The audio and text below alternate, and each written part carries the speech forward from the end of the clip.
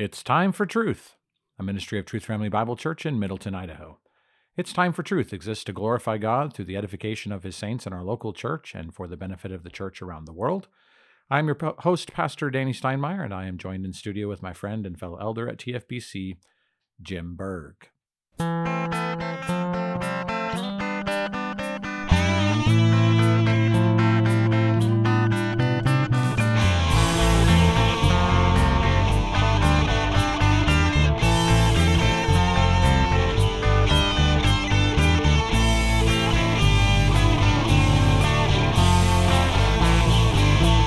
Well, greetings, conversationalists all across the fruited plain. Just a little Rush Limbaugh-ism for you there. Missed the old guy. But welcome once again to another episode of the podcast, wherever you may be and whenever you may be listening. We want to thank you for making us part of your day, and we hope that you are enjoying listening as much as we enjoy recording these podcasts. This is fun for us, and we enjoy doing this, so we want to thank you for listening. And before we get into our topic for today, as usual, Jim, how are you today? I'm doing great. I'm thinking about Rush and how he would be reacting to Trump being exonerated in the report that came out, the Durham report. Well, the thing about those reports too that bothers me is how many years does it take to lay an egg? I mean, four, apparently, and you got to wait for the Justice Department to be in the wrong hands so that you go wah wah wah wah, nothing's going to happen, and then nothing's going to happen. Right? It's really astonishing.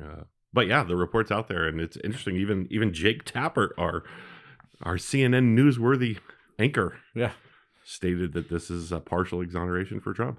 Yeah, well, and then move on, and right. and it's safe to say that because again, what's going to happen? A whole lot of nothing, and that's the way these things go. And I remember seeing that type of stuff. I think it was even the H.W. Bush era where it was like, we see what's going on here, and then nothing ends up happening, and those things are frustrating to me. Yeah, and to me, it's an overall theme of lawlessness that's occurring. You saw the thing on the train up there in New York with Jordan Neely, and he was a 40-time arrested, 4-time assault, and a passenger stepped in to protect others, and who do they arrest? I mean, it's hard to describe, and even if he's exonerated, which I believe he will be, the purpose of that is to cause you to hesitate next time you're involved. Absolutely. And it keeps lawlessness going. And it stokes the fire of the color disparity, right? It was white versus black, and that becomes the issue in the narrative. And you're not allowed. The narrative. Yeah, you're not allowed to engage in a righteous in position there, and that's a tragedy. Yeah. Those are the things that are showing themselves to be at play and at work in our land today, and those things are disappointing, and a lot of that has to do, Jim, with depravity. It does. And so we approach today's topic, and we talked about it last time. We introduced the doctrines of grace and TULIP, the 5 points of Calvinism, the 5 canons of Dort, however you prefer to refer to them. We just introduced those last time, and then so today we jump into that discussion with using the acronym TULIP, a wonderful way to remember it. And T is for Total Depravity. And so as we approach today's episode, we just want to do a brief summary, though, of what we talked about last week. We're continuing again in our church distinctives. And we're venturing to talk about the doctrines of grace, again known as the 5 points of Calvinism or the canons of Dort.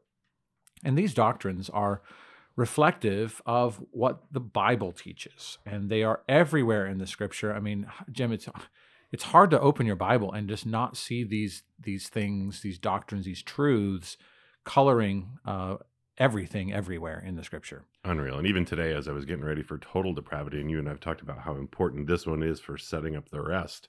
I mean, I think I've got 15 pages of Scripture. I mean, it's everywhere and from multiple angles. And so we won't be able to cover it all today, but if you've got follow-up questions, please ask, because this is deep and rich, and I believe this one sets up the rest.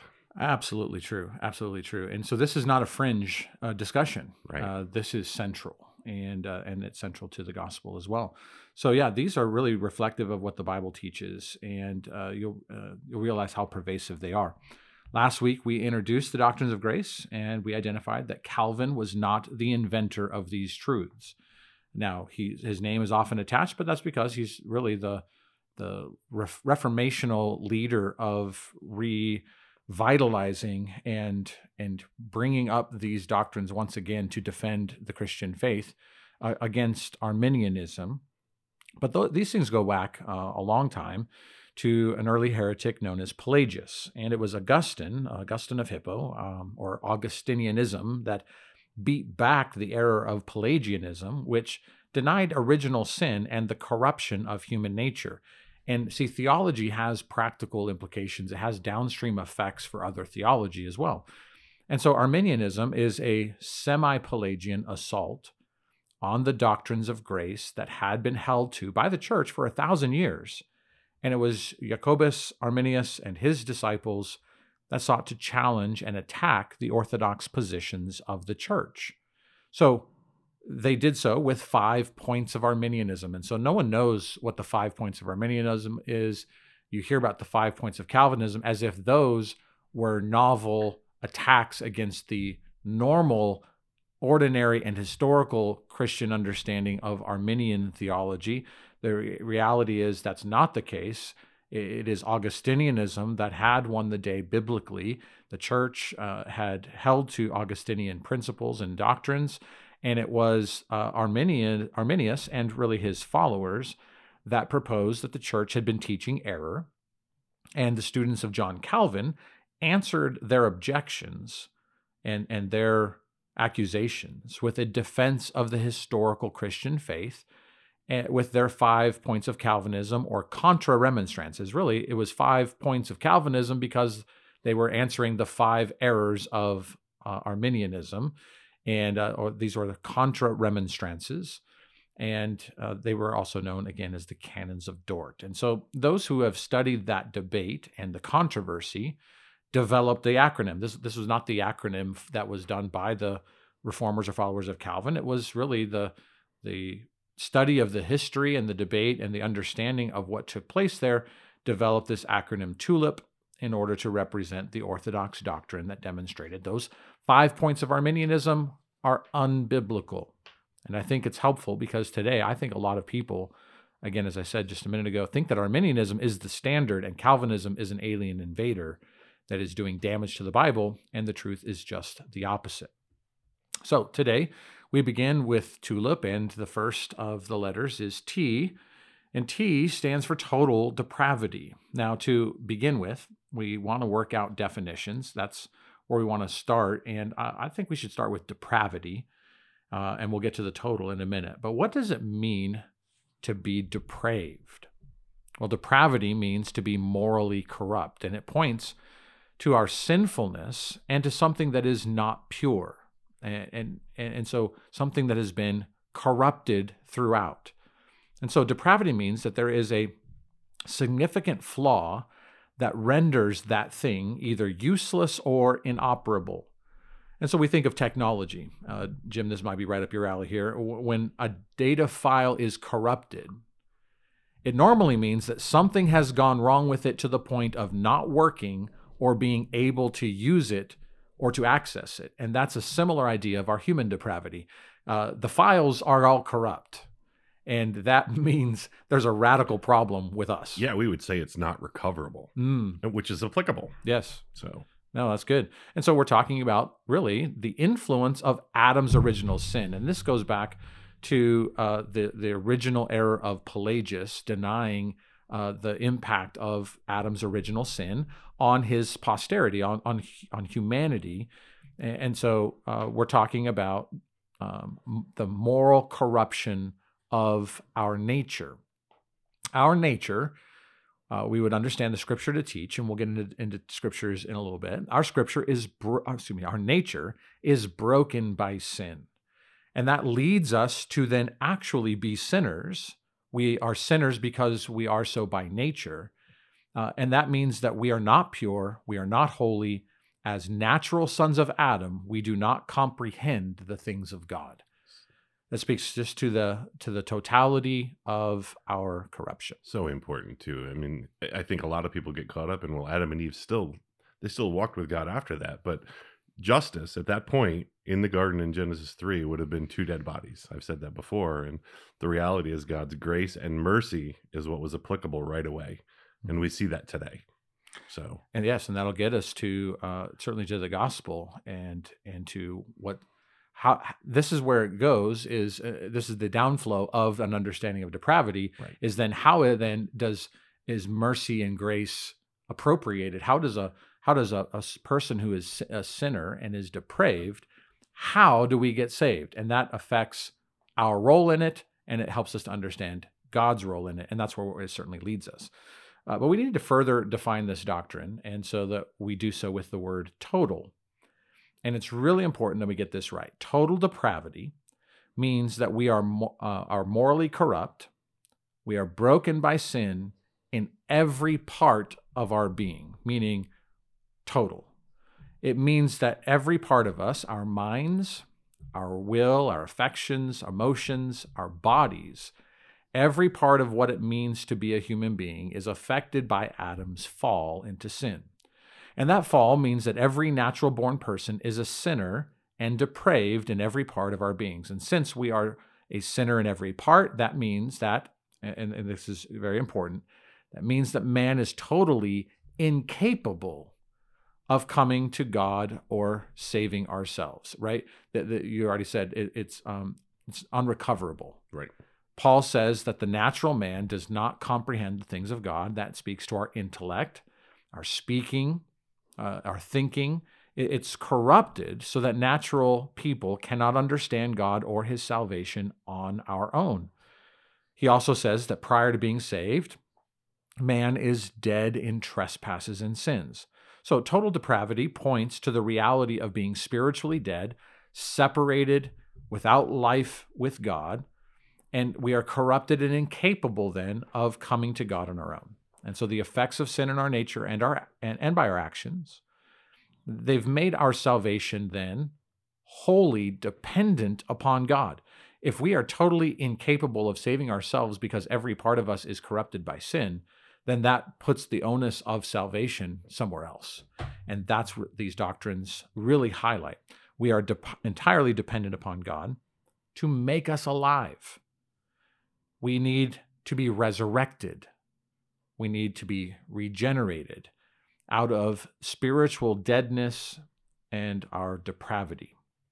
And so one of the themes of the Old Testament that is carried over to the New Testament is this idea that people have eyes but cannot see, and have ears but cannot hear.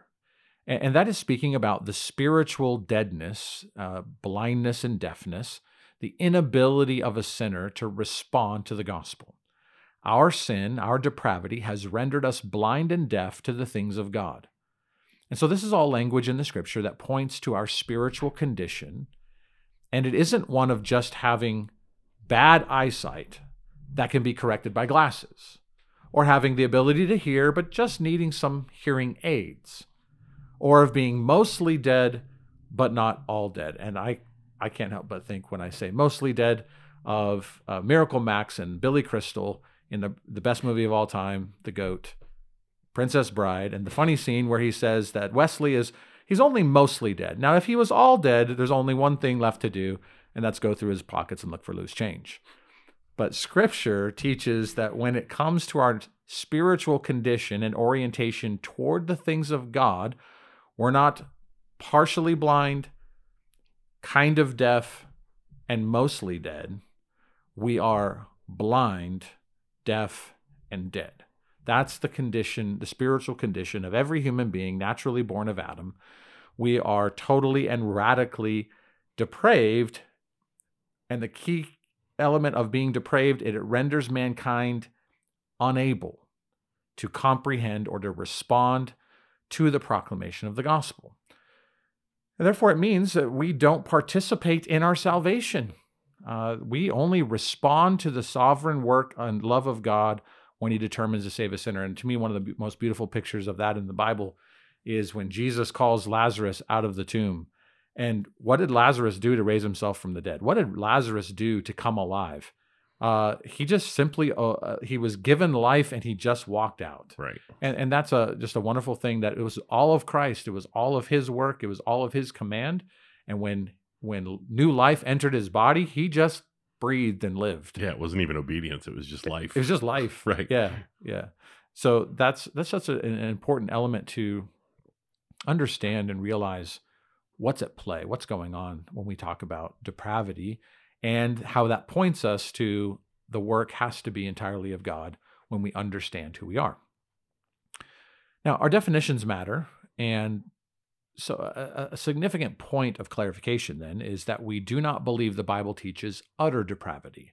So we say total, not utter.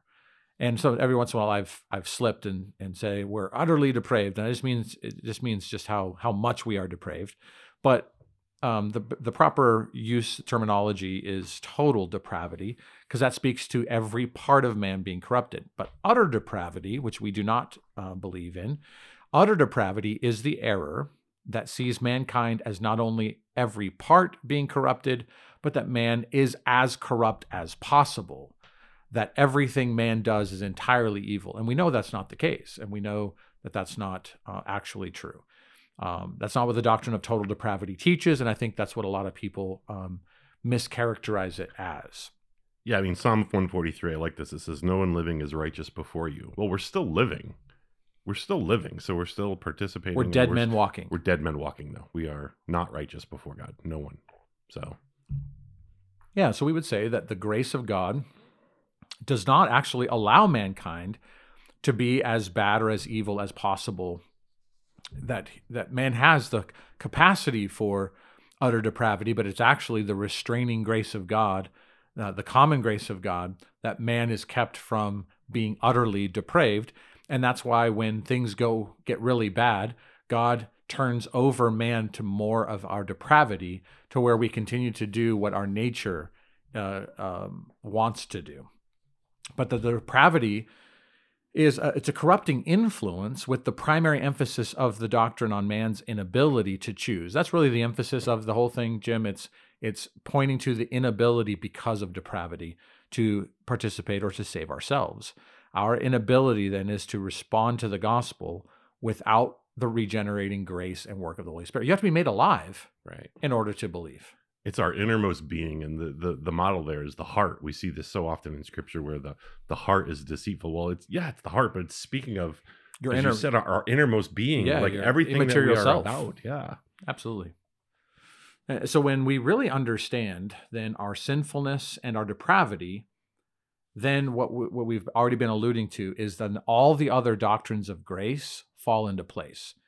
If you deny, though, the full extent of original sin, then you think that you are not quite as bad as you really are, that you're only kind of corrupt, or that there's some things that are corrupt, but other things that have been not touched to the point of inability, but they still maintain a goodness, or at best a neutrality, wherein the sinner is then able to participate in his own salvation, able to choose. We'll get into that in just a minute. But we end up giving ourselves more credit than we really deserve.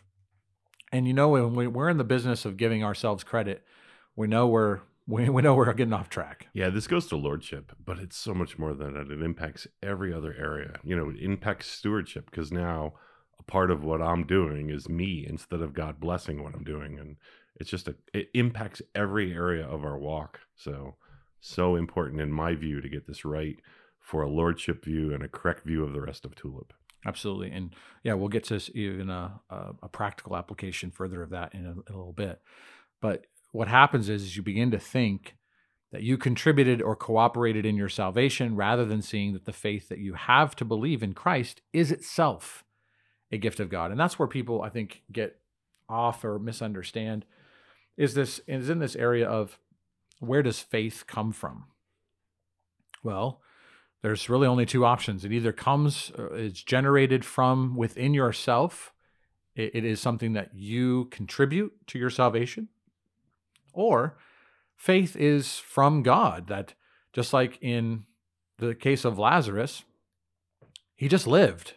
He just believed and heard and followed and walked out of the tomb, it wasn't anything that he did for himself. He didn't have faith to become alive. He became alive and he walked out. He obeyed Christ's voice. And in Ephesians 2:8 and 9, it says, "For by grace you have been saved through faith." We know that faith is that vehicle of receiving saving faith. And that, this is so key, and that, well, what's the that that's being pointed to here? The that that's being pointed to here is the faith. And that faith is not of yourselves. The faith, is a gift of God, not as a result of works, so that no one may boast. And I think that's where people, they're very familiar with that verse, but they don't stop to think of what is Paul referring to as the gift. And the gift is the faith. We're saved by grace through faith. And reminder, that faith is not of you. It didn't come out of you. You didn't work for it. It isn't a work. It is something that which is really just a response to the grace of God. So God determined that man would have no grounds for boasting in our salvation. And that means that you and I do not get any credit or glory for being saved, because salvation from beginning to end, from election to faith to glorification, the whole works is a work of God within us. And so I think this is maybe the most misunderstood idea, and that, again, even the faith to believe in Christ is a gift. And I think most people think that our faith, our belief, and our trust in Christ and in his gospel, it's something that I do on my own. It's unaided and uninfluenced. I'm independent of anyone or anything else, but simply upon my own ability to choose to believe.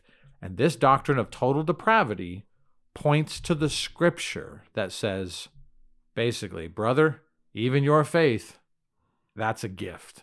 It's a gift of God. Faith is not your good work, your own uncorrupted ability to choose and to believe. If that were the case, then that would mean that you would believe there are parts of you that are not corrupted by sin. The file is not corrupt. It just has some, misspelled words in it. Your intellect, your mind, your will, your ability to make good choices, after all, choosing Christ is the best of choices. So you're saying that sin hasn't corrupted your files. They still work just fine, so that you are good enough to do the good thing of putting your faith in Jesus. Isn't it a good thing to put your faith in Jesus? Well, of course it is. Well, that would mean that you have something good within you to be able to choose the good thing or to work the good work of faith. And Paul, I think this is my favorite Greek word for how he thinks of this line of reasoning. It's the great Greek word, Jim, baloney. That's junk meat. It's unbelievable. Vodi Bakum likes to say that dog won't hunt. Ephesians 2:8 says that faith is a gift. And we have to wrestle with that. And we have to make sure that we are conforming our minds to the scripture, not the scripture to our minds. Yeah, 1 Corinthians 12 says, no one can say Jesus is Lord. No one can say Jesus is Lord except in the Holy Spirit. Yep. And that's the whole point. That's right. That's right. It's a work of God. So if you're a believer, you say Jesus is Lord. Where did it come from? Yep. Not from you. Yeah. No, that's my next passage is Matthew 16. Jesus is questioning the disciples. And he says in Matthew 16, 15, and 17, he said to them, "But who do you say that I am?" And then Simon Peter answered, "You are the Christ, the Son of the living God." Great answer, Peter. Jesus said to him, "Blessed are you, Simon Bar-Jonah, because flesh and blood did not reveal this to you, but my Father who is in heaven." In other words, Peter, good job, you're right, but just know that you didn't determine that on your own. God had to reveal it to you. In other words, God had to give Peter new spiritual eyes to see. He had to have new spiritual ears to hear. He had to have his old spiritual heart of stone removed, and he had to be given a new heart of flesh. Why? Because we are corrupt in every part, rendering us incapable of coming to Christ on our own. And I got to be careful here. I'll just start preaching. But it's one of those things where you have to recognize, how did Peter believe that? Well, because God gifted him the ability to believe that. Yeah, I'm thinking same old Peter. No, not same old Peter. No, At that moment, different Peter. Different, at least in this area, and growing. that's right. So, That's right. not same old. And the reality of his being kept is that because of this, his election, we'll get to that at a future date, but because of God's love for him, because of the gift that God had given him that he received, that means that Christ prayed for Peter, that even though Satan wanted to have him, God said, no, he's mine. I pray for his faith won't fail. And if God is praying to God that our faith doesn't fail, you can bet that our faith doesn't fail. And because that faith is not from us, it is from God in the first place. And therefore, what we have remains. Because look, if it were up to me to believe, prone to wander, I would wander away from the Lord as well. If I could choose to get in, you bet I would end up choosing to get out. And that's the beauty. So again, we're getting ahead of ourselves, but that's the downstream That's the effect. beauty of this. Yes. That's the beauty of it. It provides yes, you're security. depraved, but yes, God is the one supplying it. What a beautiful picture. Right. No offense, but I wouldn't want anything like that from you, Danny. I mean, that's just why would we lower ourselves? I don't get it. Yeah. I don't get it. The security then is not in my choice. Right. And not in my will, but in God's to save and in God's to keep. And that's where it belongs. So let's just take a few minutes and let's just go deeper into the scriptures to show how this doctrine was developed historically by godly men in the church, men like Augustine and Calvin and many others. And for me, I picked up on Romans chapter 5, and in verses 12 through 19, it says, therefore, just as through one man sin entered into the world, that one man is Adam, and death through sin, and so death spread to all men because all sinned. So we have there in verse 12 the reality of sin and being passed on to the rest of mankind from our federal head Adam. Verse 13, for until the law, sin was in the world, but sin is not imputed when there is no law. Nevertheless, death reigned from Adam until Moses, even over those who had not sinned in the likeness of the offense of Adam, who is a type of him who was to come. But the free gift is not like the transgression, for if the transgression of the one, the many died, much more did the grace of God and the gift by the grace of the one man, Jesus Christ, abound to the many. The gift is not like that which came through the one who sinned. For on the one hand, the judgment arose from one transgression, resulting in condemnation. But on the other hand, the free gift arose from many transgressions, resulting in justification. For if by the transgression of the one, death reigned through the one, much more those who receive the abundance of grace and of the gift of righteousness will reign in life through the one, Jesus Christ. So then, as through one transgression there resulted condemnation of all, condemnation to all men, even so through one act of righteousness there resulted justification of life to all men. For as through the one man's disobedience the many were made sinners, even so through the obedience of the one the many will be made righteous. And then in 1 Corinthians 15, 21 to 22, for since by a man came death, by a man also came the resurrection of the dead. For as in Adam all die, so also in Christ all will be made alive. So notice that Adam is the representative of the human race. And we've talked before about federal headship. And so Adam, being the father of the human race, the first man, he sinned not just for himself, but he sinned for the whole race. His sin was counted against or imputed to all of his offspring. Federalism or federal headship is not a foreign idea to us in even other contexts. For instance, government leaders, they make treaties or agreements with other nations that are binding upon all their citizens. So the governors represent the nation, and what the one person decides, they affect the lives of the living, but also of those yet to be born who will be born into the land of an existing agreement that is still binding upon them. So even though many people alive today were, of course, not alive at the drafting of the Constitution, nevertheless, the Constitution is still binding because those representatives, those forefathers, represented and established for us the terms that we live under. So this means that before we even are conscious of the law, or before we even commit a single sin, the penalty of that original sin was already upon us because Adam, our representative, sinned. So were you there when Adam ate the forbidden fruit? Yes, you were. Original sin brings with it the guilt and death penalty of Adam upon all humanity. That's what Paul is pointing out. And his sin was imputed or counted against the whole human race by one man's sin. That's the power, again, of federal headship. And we are grateful that through the work of the one man, that's the Lord Jesus Christ, our sins were counted against or imputed to him, and his righteousness was counted toward or imputed to those he represented. And so he is not the representative of the whole human race. He is the head of all the people of faith.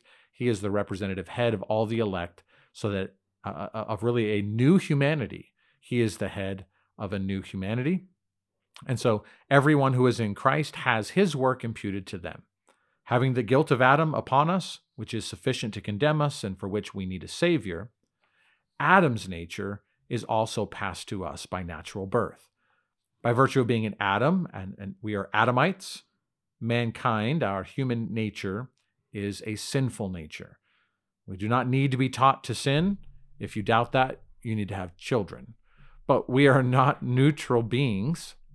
And then we come to a fork in the road to sin or not to sin, and that we have the autonomous, unaffected free will as opposed to a sin nature to choose good, and thereby it is possible to be a sinless person if we only choose the good thing. Scripture denies that first part. Scripture teaches that we are sinners by nature from conception. At the point of our humanity, it is the presence of a sinful disposition. That's our nature. And so, Jim, that's what the psalmist says in Psalm 51:5 and 58:3, the recognition of in sin, my mother consumed me. That doesn't mean that mom was involved in sin at my conception. It means at my conception, I was a sinner, because that's the nature of being conceived as a naturally conceived human being. Yeah, I think living under this common grace, I think the world's still living under God's common grace. It actually demonstrates that they're trying to take credit for things that are good. So they'll say things like, oh, well, he's a good person, or he desires to do good things. And the reality is none of that is from themselves. Mhm. None of it. So, that desire is a big word out there. It's this feeling, oh, they're good people deep down inside. And the answer is no, they're Scripture not. denies that. Right. Now, we would be thankful that they're not utterly depraved. That's the grace of God that Right. works commonly. That's what you're saying. But it's not because they're actually truly good by nature. Right. We're not neutral. We're not good. We're depraved. We actually take credit for God's sovereign hand of control over goodness. This is what we do. We say, look what we did. That's from me. Right. Yeah. No, that's terrible. Well, let's look at Paul's description further of the sinfulness of man and the extent of our depravity. And we'll see why we say and understand it to be total. Romans chapter 3, I'll read verses 10 through 18. As it is written, there is none righteous, not even one. And we'll stop right there for if you just think about it. If man is neutral or man is good, how is it that no one was able on their own to be righteous? And because the declaration is not one. And there's been billions and billions of people throughout human history, and the verdict of Scripture is not one of them, if they were being neutral or good, ended up in a position of righteousness. You have to account for that. Verse 11, there is none who understands. Well, that's one problem. There is none who seeks for God. All have turned aside. Together they have become useless. There is none who does good. There is not even one. Their throat is an open grave. With their tongues they keep deceiving. The poison of asps is under their lips, whose mouth is full of cursing and bitterness. Their feet are swift to shed blood. Destruction and misery are in their paths, and the path of peace they have not known. There is no fear of God before their eyes. And so really the tendency of man is to minimize our own sin and guilt. And our corruption, the sinfulness of our hearts, is to think that we are not as bad as we really are. And which is it? or what is that? That is the sin of pride, right? That's where Jim is just saying we end up taking credit for the things that are actually God's grace, even commonly. And so we think much more highly of ourselves than we ought to think. And that is such a key element. Paul says that also in Romans chapter 12 and elsewhere, the reality of when we understand depravity, that should have a radical effect on how we view ourselves and whether we see ourselves highly or whether we see ourselves properly. Because the problem is we think we're smart, we think we're capable, and we are not as corrupt as God says. We don't think we're actually dead, and we think that we have the power and the goodness within ourselves to make a good and a clear decision to receive Christ. When the reality is we are totally unable to come to Christ on our own because of our corruption, and we are totally dependent upon God then to save us from beginning to end. It's all of grace, and that's so that God gets all the glory, and he tells us so. When we understand this, then we will truly grasp who we are and our own sinfulness. We will begin to appreciate then the greatness of our salvation and the glory of God. And these doctrines of grace, one practical outlet for this understanding, Jim, is our worship. This is very important for us to worship properly, isn't it? It really is. It's unbelievable. And I think a lot of times we'll think we want to do things to please God. And that idea of if I do good, then I am pleasing God. Reality is Hebrews 11 tells us that the only way to please God is through faith. Where does faith come from? It's from God. It's back to this is he all works God, for God, just working in us. He's glorifying himself through his creatures, and how he sanctifies us reflects back to him his goodness. We are blessed participants. That's right. And these are important also for our humility. We've already kind of touched on that a bit. They're also important. This is a key thing in my mind today is it's important for our own ability to forgive other people. There's a real practical sense of these doctrines. In Ephesians chapter 4, verse 32, it says, "Be kind to one another, tender-hearted, forgiving each other." Why should we be forgiving of each other? Just as God in Christ also has forgiven you. So when you understand your depravity, when you understand how sinful you are and how incapable of earning God's forgiveness, of contributing to your own salvation, when you understand how unable we are and how sinful we actually are, then it makes forgiving others possible. Do you know why you should be forgiving of others when they have sinned? And sometimes they sin big against you. How can someone forgive other people? It's because you understand how much and how big of a sinner you are, and how much of a sinner you are relates to how much you've been forgiven. Just as God in Christ has forgiven you, how you had nothing to do with it, but that God in Christ has forgiven you by sheer grace, how can you not forgive your neighbor then? Maybe you don't think you're as bad of a sinner and have been forgiven as much as you have been forgiven. How can you understand your sin and God's grace and withhold then forgiveness from someone else?